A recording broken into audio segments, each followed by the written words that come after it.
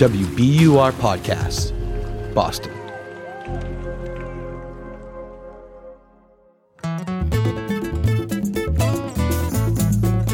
Sit back, close your eyes, imagine a big city on a river overflowing with life. A place where people are dancing, where music is just swirling through the air in the forms of Congo jazz and trumpets, where you have art lining the streets. It's just a place that was ready to emerge from a dark history. It was alive. This is Brenton Zola, a writer, thinker, and creator with deep Congolese roots. The place he's describing is no figment of the imagination. It's Leopoldville. And in 1960, it was the capital of the Belgian colony of Congo. That year was a turning point for the entire continent, a year of liberation. The year 1960 was known as the Year of Africa, and that is because 17 African nations actually all declared their independence in one single year. Brenton, was that before you were born? Ha! Oh, Lord. Yes, that is significantly before I was born. Nevertheless, Brenton's fascination has led him to begin working on a book about this chapter of Congo's history. And he says back then, Leopoldville was bubbling with life and hope that Congo would soon become one of Africa's free democratic republics. Now, it usually takes some kind of spark for those embers of hope to catch fire. Sometimes that can be one bold individual. But at that time, Congo had two, Patrice Lumumba and André Blouin, a dynamic pair that would transform the entire nation and inspire people for generations to come. I've always been fascinated by, first of all, people who are able to stir the emotions of and sort of capture the imagination, the zeitgeist of their time. And that in the case of Lumumba and Blouin specifically, that they could take on these really large responsibilities, knowing like how dangerous it was, knowing how many large forces were against them, and still have the willingness and drive to follow through on their visions for a better future. Now imagine that hope dashed on purpose by an outside actor. You know, when we look at the problems of Congo now, from exploitation in the mining industry to animal conservation to violence in the eastern part of the Congo with rebel militias, a lot of these are a fallout of what happened in 1960. And so by the time you start really feeling that fallout, people have forgotten. Eventually, Brenton says, that era of hope and freedom disappeared from our collective memory and was replaced with a much simpler notion, one of suffering. And so I want to bring this story to people because I want to show them that not only could the future have been different, but it was on the path of being different, and we basically thwarted that path. And so that the future that we have, or the present that we have now, is in no way inevitable, and that there's always a new story that can be written if we understand how we got here to begin with. Welcome to Last Seen, a show about people, places, and things that have gone missing, and whether or not they can or even should be found. From WBUR, Boston's NPR station, I'm Nora Sachs. Today you're going to hear a different kind of story, more of a lyrical essay, featuring a traditional style of storytelling from Central and West Africa. Brenton will be playing the role of the griot, a figure who acts as a bridge between your world and the world of story, a world of narrative, music, and myth. In this oral tradition, a griot is often accompanied by a chorus, so you'll hear chants, songs, and vocal accompaniment too. Now, Brenton Zola transports us to Africa's lost year of hope. This is episode 4. It was the summer of 1884. A man with a long silver beard sat at a clawfoot table. His name was Leopold II, King of the Belgians. Other European kings took seats around him. He looked around the table and locked eyes with each king. He declared that he wanted to control a new land his men had explored. It was called Congo, and he wanted it for himself as a private citizen. Nobody knew what lay in Africa's heart. Many still don't. Leopold was the only king with access to Central Africa. The other kings didn't understand what he was asking for. They were focused on grabbing other parts of the continent. He was desperate to join their ranks, earn their respect. He needed Congo. His fellow kings spoke. They told him that they were willing to give him this Congo on one condition. He needed to help its people prosper. Leopold gave a broad smile and agreed. The statesman applauded with self-satisfaction. Congo was now his, a land so large it could fit half of Western Europe. He wanted some part of the world where he could reign supreme and where he could make a lot of money. That's Adam Hochschild, historian and modern Congo expert. He bamboozled first the United States and then all the major nations of Europe into recognizing this vast territory as his personal possession. Leopold II ruled Congo as a personal colony for over 2 decades. He focused on a search for prosperity, and he found it. Off in the Congo jungle, a Congolese woman in a floral waist wrap sat in the bush. She was chained to someone next to her. In her left hand, she held a large green vine that snaked along the ground. In her right, she had a large knife. She swung the knife and sliced the vine open. A milky substance erupted. It brought her to her knees. It covered her head, arms, and chest. Then, it hardened. Belgian soldiers came and scraped the hardened substance off of her. They took some of her hair and skin with it. She became delirious, fell to the ground. At that point, the soldiers took her away. What did they scrape off? Latex. It would be turned into rubber, a new material the world couldn't get enough of. There was a huge demand for rubber in industry, and the world was industrializing at that point, and you need rubber for belts and machinery and factories and so forth. But when you plant a bunch of rubber trees, it can take 15 years or so before they grow to maturity, and you're able to harvest the rubber from them. So the people who could really make a killing were those who owned territory where rubber grew wild.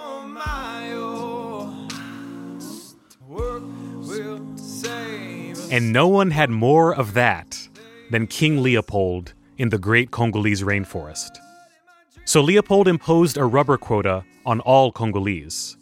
If they didn't harvest enough, soldiers would take them away, just like the woman in the floral waist wrap. They brought her to a tree stump and laid out her right arm. A soldier lifted his knife and dropped it down on her wrist. Her hand fell into a woven basket. It joined many others. And things carried on like this, for days, months, years. This was the rubber trade that made Leopold a billionaire in today's dollars, that powered automobiles on Fifth Avenue, that kept the unknowing world moving. The global media eventually exposed Leopold's atrocities. The likes of Mark Twain and Arthur Conan Doyle lambasted him. The international community even coined a term for his actions, crimes against humanity. But the damage was done. So it was an extremely brutal system that produced a Holocaust-sized death toll. The best estimates are that the population of this territory shrank by about 50%, or about 10 million people, between around 1880 and around 1920. 10 million people. From famine, disease, separation, and violence. The world wanted justice, but just a year after he was exposed, Leopold died of a stroke in his glittering palace. From that moment of applause at the clawfoot table up until his very last day, everyone gave him a hand. Nearly 2 decades after Leopold died, the Belgian government still exploited Congo. Few Congolese had hope of improving their lives. Except one boy.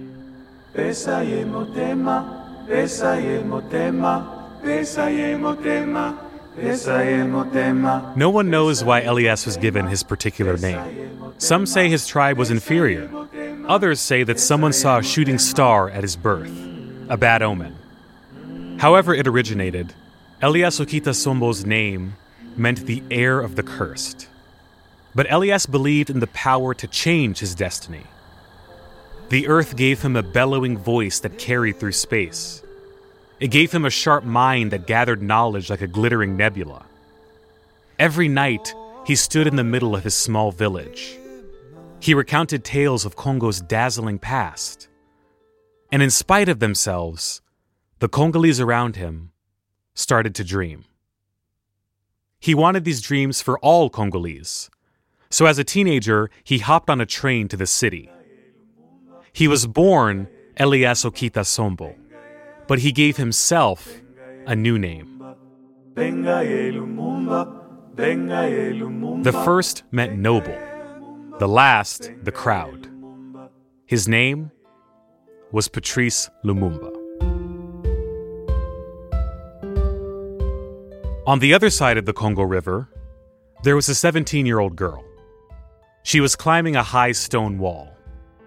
It was the middle of the night. The Gothic architecture of her Catholic orphanage lay behind her. As she reached the top, she cut herself on the glass shards that lay on the wall. Her blood dripped down the wall. She looked to her right and she saw two friends that she was supposed to meet. They trembled. She shouted, "This is the hour of our liberation." 20 feet down, more jagged shards awaited them at the base of the wall. Her companions whimpered, but she shoved them into the night. Andre was this girl's name. She had no idea of the future for the Métis girls she pushed to freedom. Métis meant mixed, half-breed, a child of sin. André Blouin was born to a 14-year-old African mother and a 41-year-old European father. She wasn't an orphan. She was ripped from the arms of her mother and thrown into a so-called orphanage to be with her own kind. But she was done hiding. She took a long breath and plunged into the abyss after her friends. 3 pairs of bloody footprints walked into the night. Patrice Lumumba, the heir of the cursed, grew up in a rapidly changing world. This world was hungry for gold, diamonds, copper, and more, which Congo had. If Congo's mineral riches were measured in the lifespan of our universe, it would take thousands to capture its bounty. It's estimated that to this day, Congo has 26 trillion, with a T, US dollars in untapped minerals. On the heels of World War II, the Congolese mining industry exploded. Most of its cities became mining cities. There was new opportunity for people like Patrice Lumumba. But the Belgians ensured that there wasn't too much. Like most Congolese, Patrice Lumumba only made it through the 4th grade. There was no university in the nation. So the idea that someone could intellectually match Europeans was preposterous. But Lumumba believed it. By day, he was a mailman. By night, a student. After his classes, he'd walk around the slums trying to solve problems. Everyone called him the knowledge magician. But Lumumba's drive also got him in trouble. He felt underpaid. So to cover his learning expenses, he embezzled some money. He intended to pay it back, but his debts caught up with him. He earned a ticket to jail. His time in jail was the match that lit the bonfire of revolution. He saw the brutal treatment of his fellow inmates, how they ate nothing but dry chikwanga bread, how guards stuffed them in tiny cells. This incensed him. He wanted to do something. A couple years later, he got out. It was then that Lumumba committed himself to changing Congo's future. For the Métis orphan André Blouin, tragedy was the match that lit her fire. After escaping the orphanage, she started a family. Her life was coming together. But one day in 1944, her toddler got malaria. So one day he was taken to hospital and doctors saw that his case was very serious. That's Yves Blouin. one of André's daughters. Eve wasn't yet born at the time, but she knows the story well. André brought her son to a French colonial hospital. His condition continued to decline. She completely freaked out, as you can imagine, and tried to find the quinine that was the only cure for what her son had. And apparently, you could only have access to this drug if you had a card, and it was not given to anyone with African blood. André pleaded that her son was 3/4 European. Doctors still refused. Her son died. She was never the same. After his death, André moved to Paris. In Paris, she saw the Black Renaissance. Writers like James Baldwin lit up French cafes late into the night. Black luminaries discussed African independence. André thought about her young son. She decided to join the fight. She remade herself into a revolutionary. She wanted to build an Africa where all races were equal, where children didn't die based on the blood that flowed through them, where women had rights. She became a woman of fire, bold, indefatigable. In the 50s, she moved to Guinea, where her husband worked. André believed that she could help lead Guinea to independence from the French. To her, the key was galvanizing rural Africans. She organized a caravan of trucks to drive to the remote parts of Guinea. They'd play music through loudspeakers. They'd gather people in a clearing to hear her message. Now, this may seem a bit ordinary today, but for rural villagers, this was shocking. Of course, it's hard for you to imagine the way it was, but imagine people living in the bush. No electricity, no telephone, no nothing. And suddenly they see a caravan of trucks. The trucks carried their own supply of electricity and waded through all manner of terrain. Crossing those jungles, those rivers, and just to reach the little village that was hiding under a baobab tree or God knows what. It was unbelievable. But she did it. Thousands of men gathered in awe.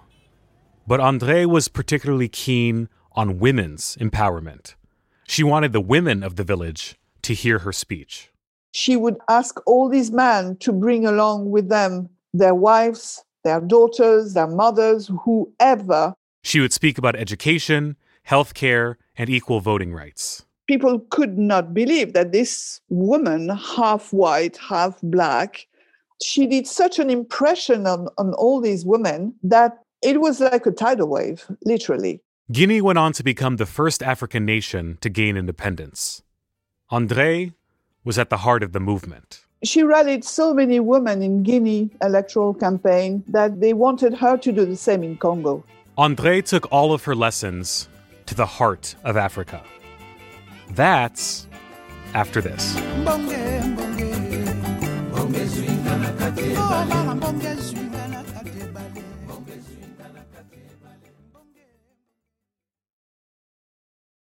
The world's clean energy future relies on ancient elements still in the ground. Without mining, there will not be a clean energy transition. But pulling them out of the ground comes at an environmental and human cost. Mining is intrusive, but the results are the building blocks for products that we use every single day. I'm Meghna Chakrabarty. Join me on Point for Elements of Energy, Mining for a Green Future. 5 special episodes. Listen and follow On Point wherever you get your podcasts.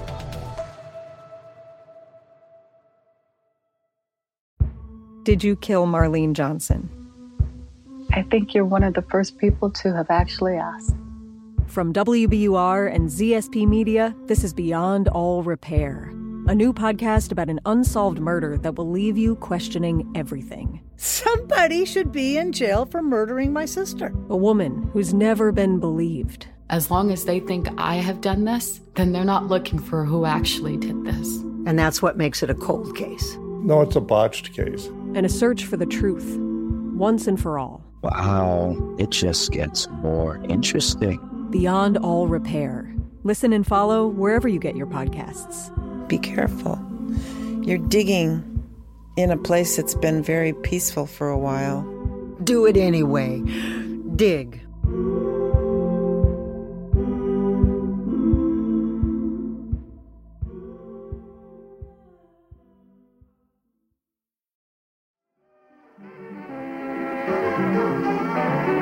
Leopoldville was Congo's capital, and in the 1950s, it was a bustling metropolis.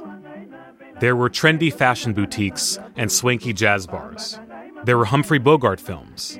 It even boasted the world's first electric bus. But behind all the glitz, a revolutionary fervor was brewing. Lumumba was sparking that fervor.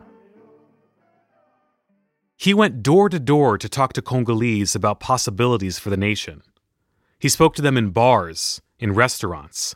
Anywhere he could catch an ear, he did.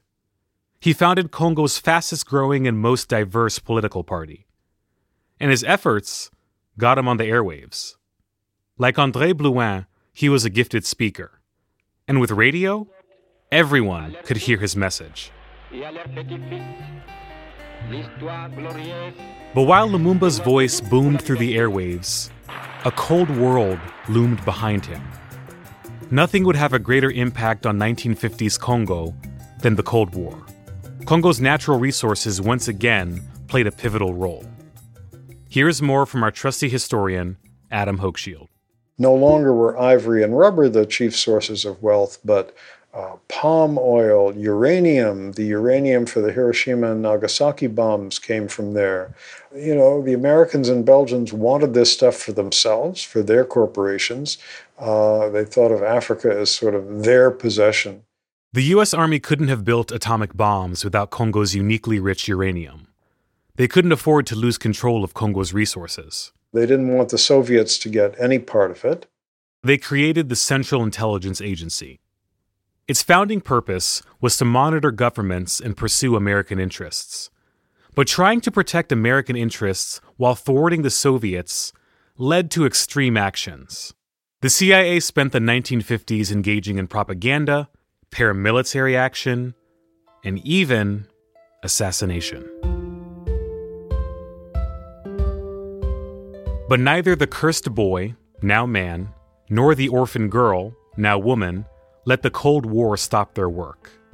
Just as in Guinea, André Blouin formed a coalition of tens of thousands of women to advocate for independence. And by 1959, the roar of freedom was deafening. It was at that point that Lumumba and Blouin met at a dinner party. Lumumba's body still bore scars from his time in prison. But he welcomed André with his warm smile and tireless laugh. In André's own words, Lumumba was brave and sincere. Lumumba was like her little brother. She would spend a lot of time with Lumumba.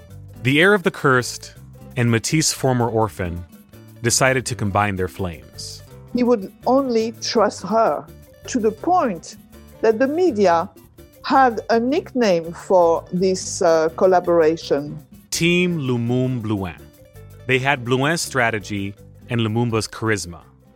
They inspired Congolese to lead strikes and demonstrations throughout Leopoldville. They worried the Belgians.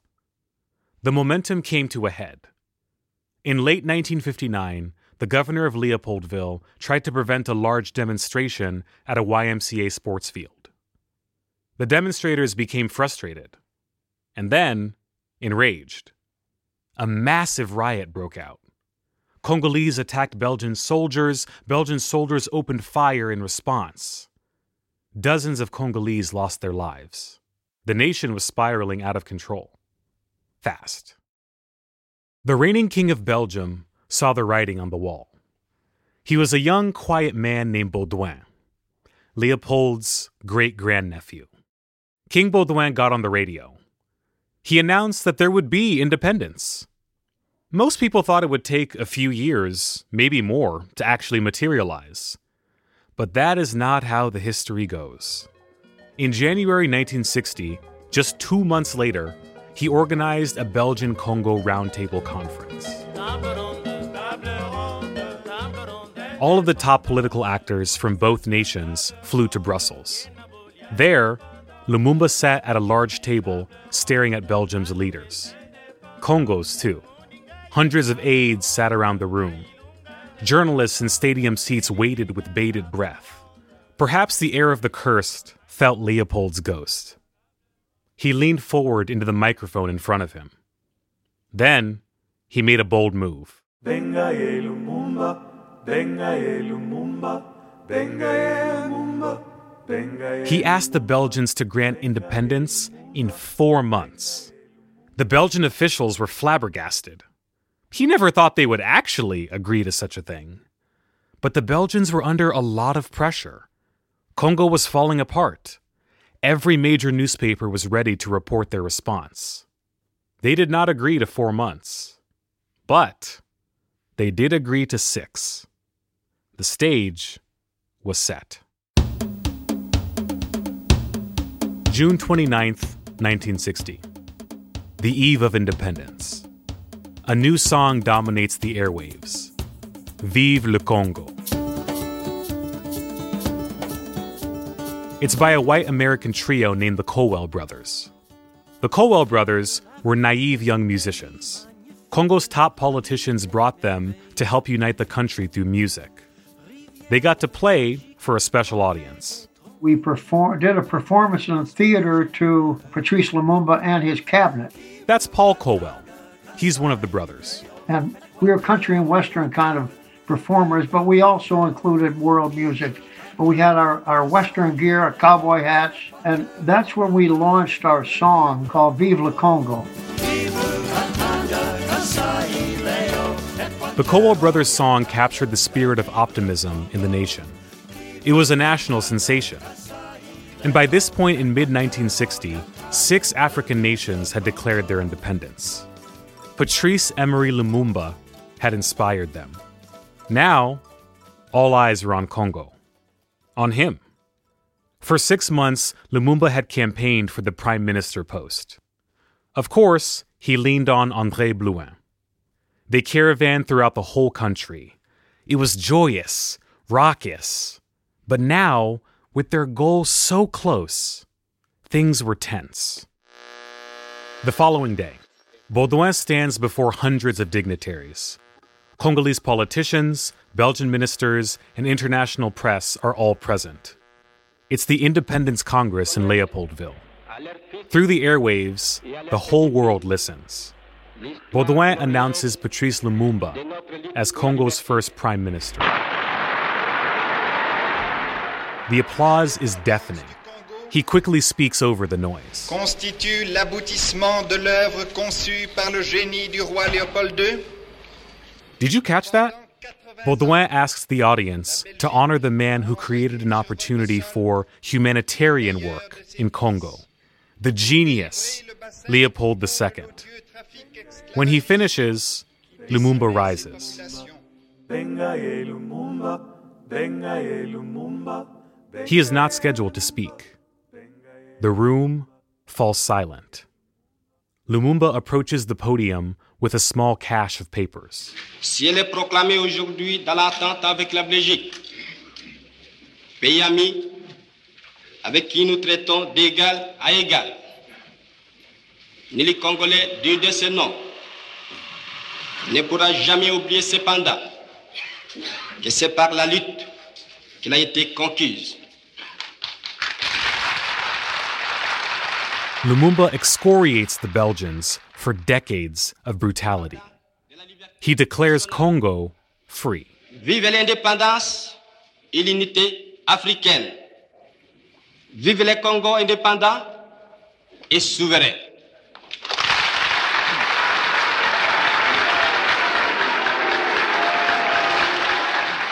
The Congolese in the room give him a standing ovation for 8 straight minutes. New Congolese citizens roar outside. This moment is a tipping point for Lumumba and Africa's hope.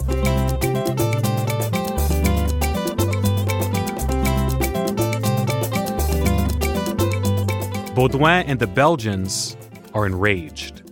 Here's Adam Hochschild describing Baudouin's reaction. You've probably seen the film footage of that ceremony. It's an amazing thing. The expression on his face when he turns to somebody next to him, and you can sort of imagine him saying, "Who the hell is this guy, Lumumba?"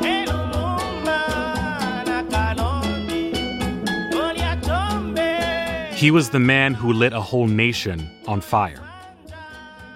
For days, Congolese roasted goats, spoke to the earth through their feet. Citizens poured into the new prime minister's office to get a glimpse. The Colwell brothers sang at the celebrations. But Lumumba wasted no time getting to work.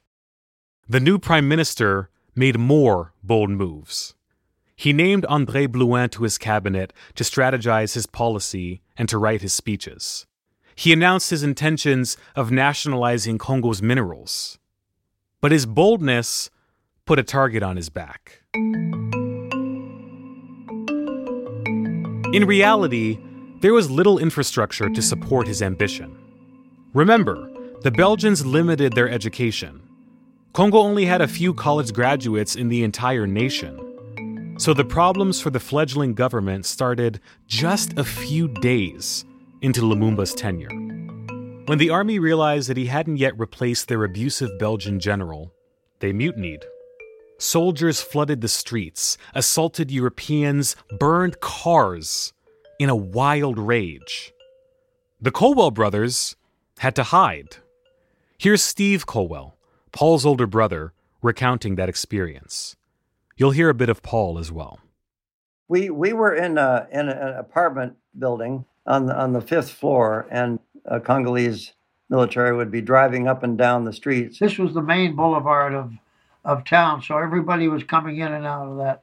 Yeah, and they were in battle ready with guns.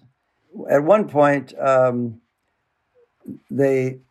there was a Belgian flag that was hanging over the balcony of an apartment right next to us, and it was fired on by one of these jeeps, and so we were advised to not show our white faces over the balcony.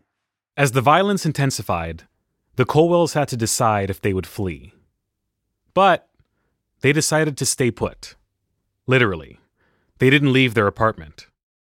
Through the window, they saw scores of Belgians running for boats and ferries. And then there were just these long, miles-long cavalcades or caravans of Belgians fleeing the country. That's what we were watching from our apartment. During this chaos, the U.S. and Belgium made their move. They bribed leaders in the southeastern province of Katanga to secede. The minerals of the Katanga province were responsible for more than 2/3 of Congo's revenue. So the secession kept minerals in Western hands and incapacitated Congo's economy.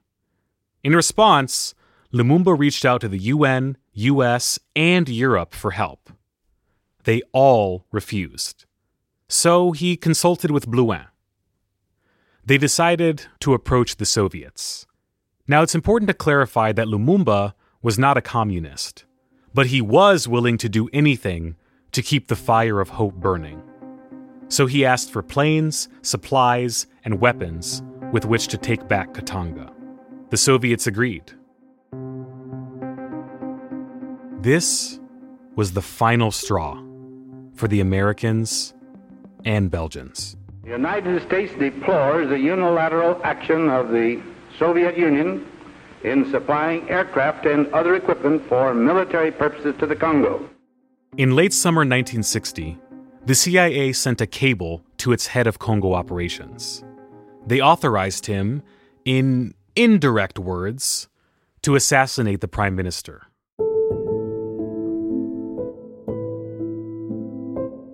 He was to go to Lumumba's residence and swap out his toothpaste for a tube of poisoned toothpaste. But something unexpected happened. The CIA's assassin couldn't go through with it. He couldn't extinguish this shining star. Even he got swept up in Africa's spirit of hope. He ended up throwing the vile vial into the Congo River.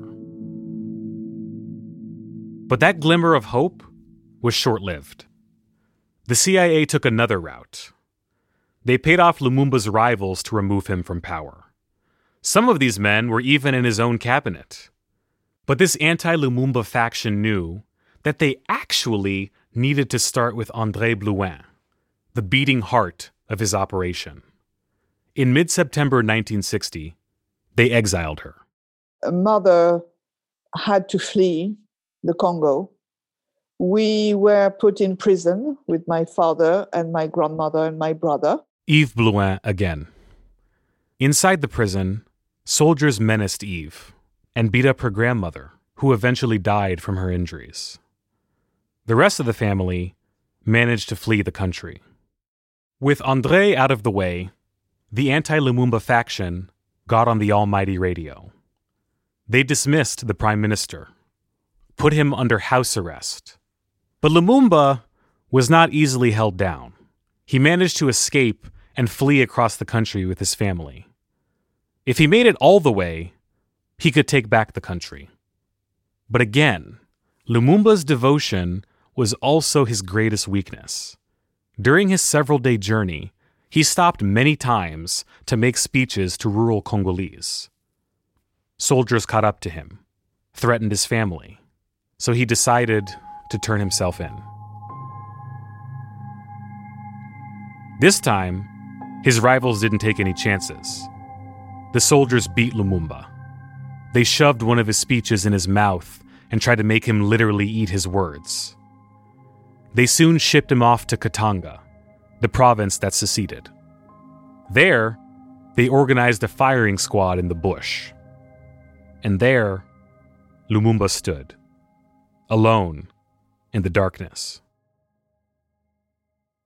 Before they brought him to the firing line, he wrote a letter to his wife, his final testament. Part of the ending read, "Without dignity, there is no freedom. Without justice, there is no dignity. I prefer to die with head high. The day will come when history will speak, but it will not be the history taught in Brussels, Washington, or the UN.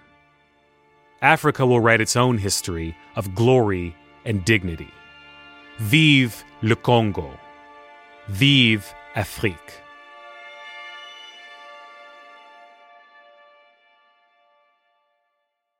Late into the dark hours of January 17, 1961, machine gun fire singed the air.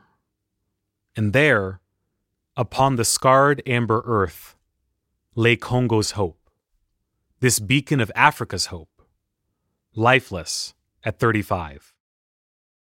Yet, his rivals were still so afraid of what he symbolized that they threw Lumumba's remains into a vat of acid.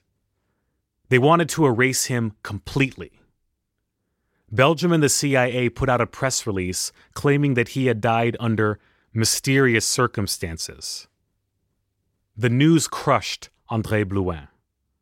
She lost her compatriot and brother. I remember she was just sitting down on the floor in the living room, and she just cried for days. She just was like slumped on like a mop on the floor, and she just cried.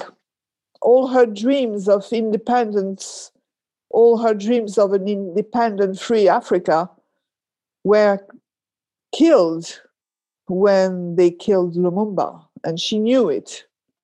She knew it. The CIA press release fooled no one. Protests broke out from Miami to Mumbai. In New York, angry crowds nearly breached the UN Assembly. Black days followed the black deed. But eventually, the memory faded, even for this towering figure.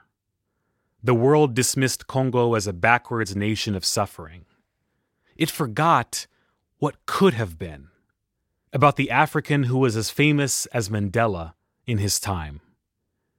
Here's historian Adam Hochschild. I think he was a sort of Mandela-like figure in the eyes of progressives around the world because of the eloquence with which he spoke of Africa's needs. And unlike Mandela, of course, he was killed. But the spirits of Lumumba and Blouin have not disappeared. No, she's definitely not forgotten. She, in fact, has become a myth. She had the dream of Pan-Africanism, and she thought it would change the world and allow us to consider each other as brother and sister. For hope does not die. I personally will never give up hope. We must never lose hope that the possibility of change and a better time. Hope does not fade away. Vive le Congo. We still sing and we still say Vive le Congo. Hope lives in dreams and actions. Freedom. That's what we wish for Africa. Hope lives in new generations, and it shall be seen again. Our sun is shining, the world will know. Awaking giant, Yokabiso.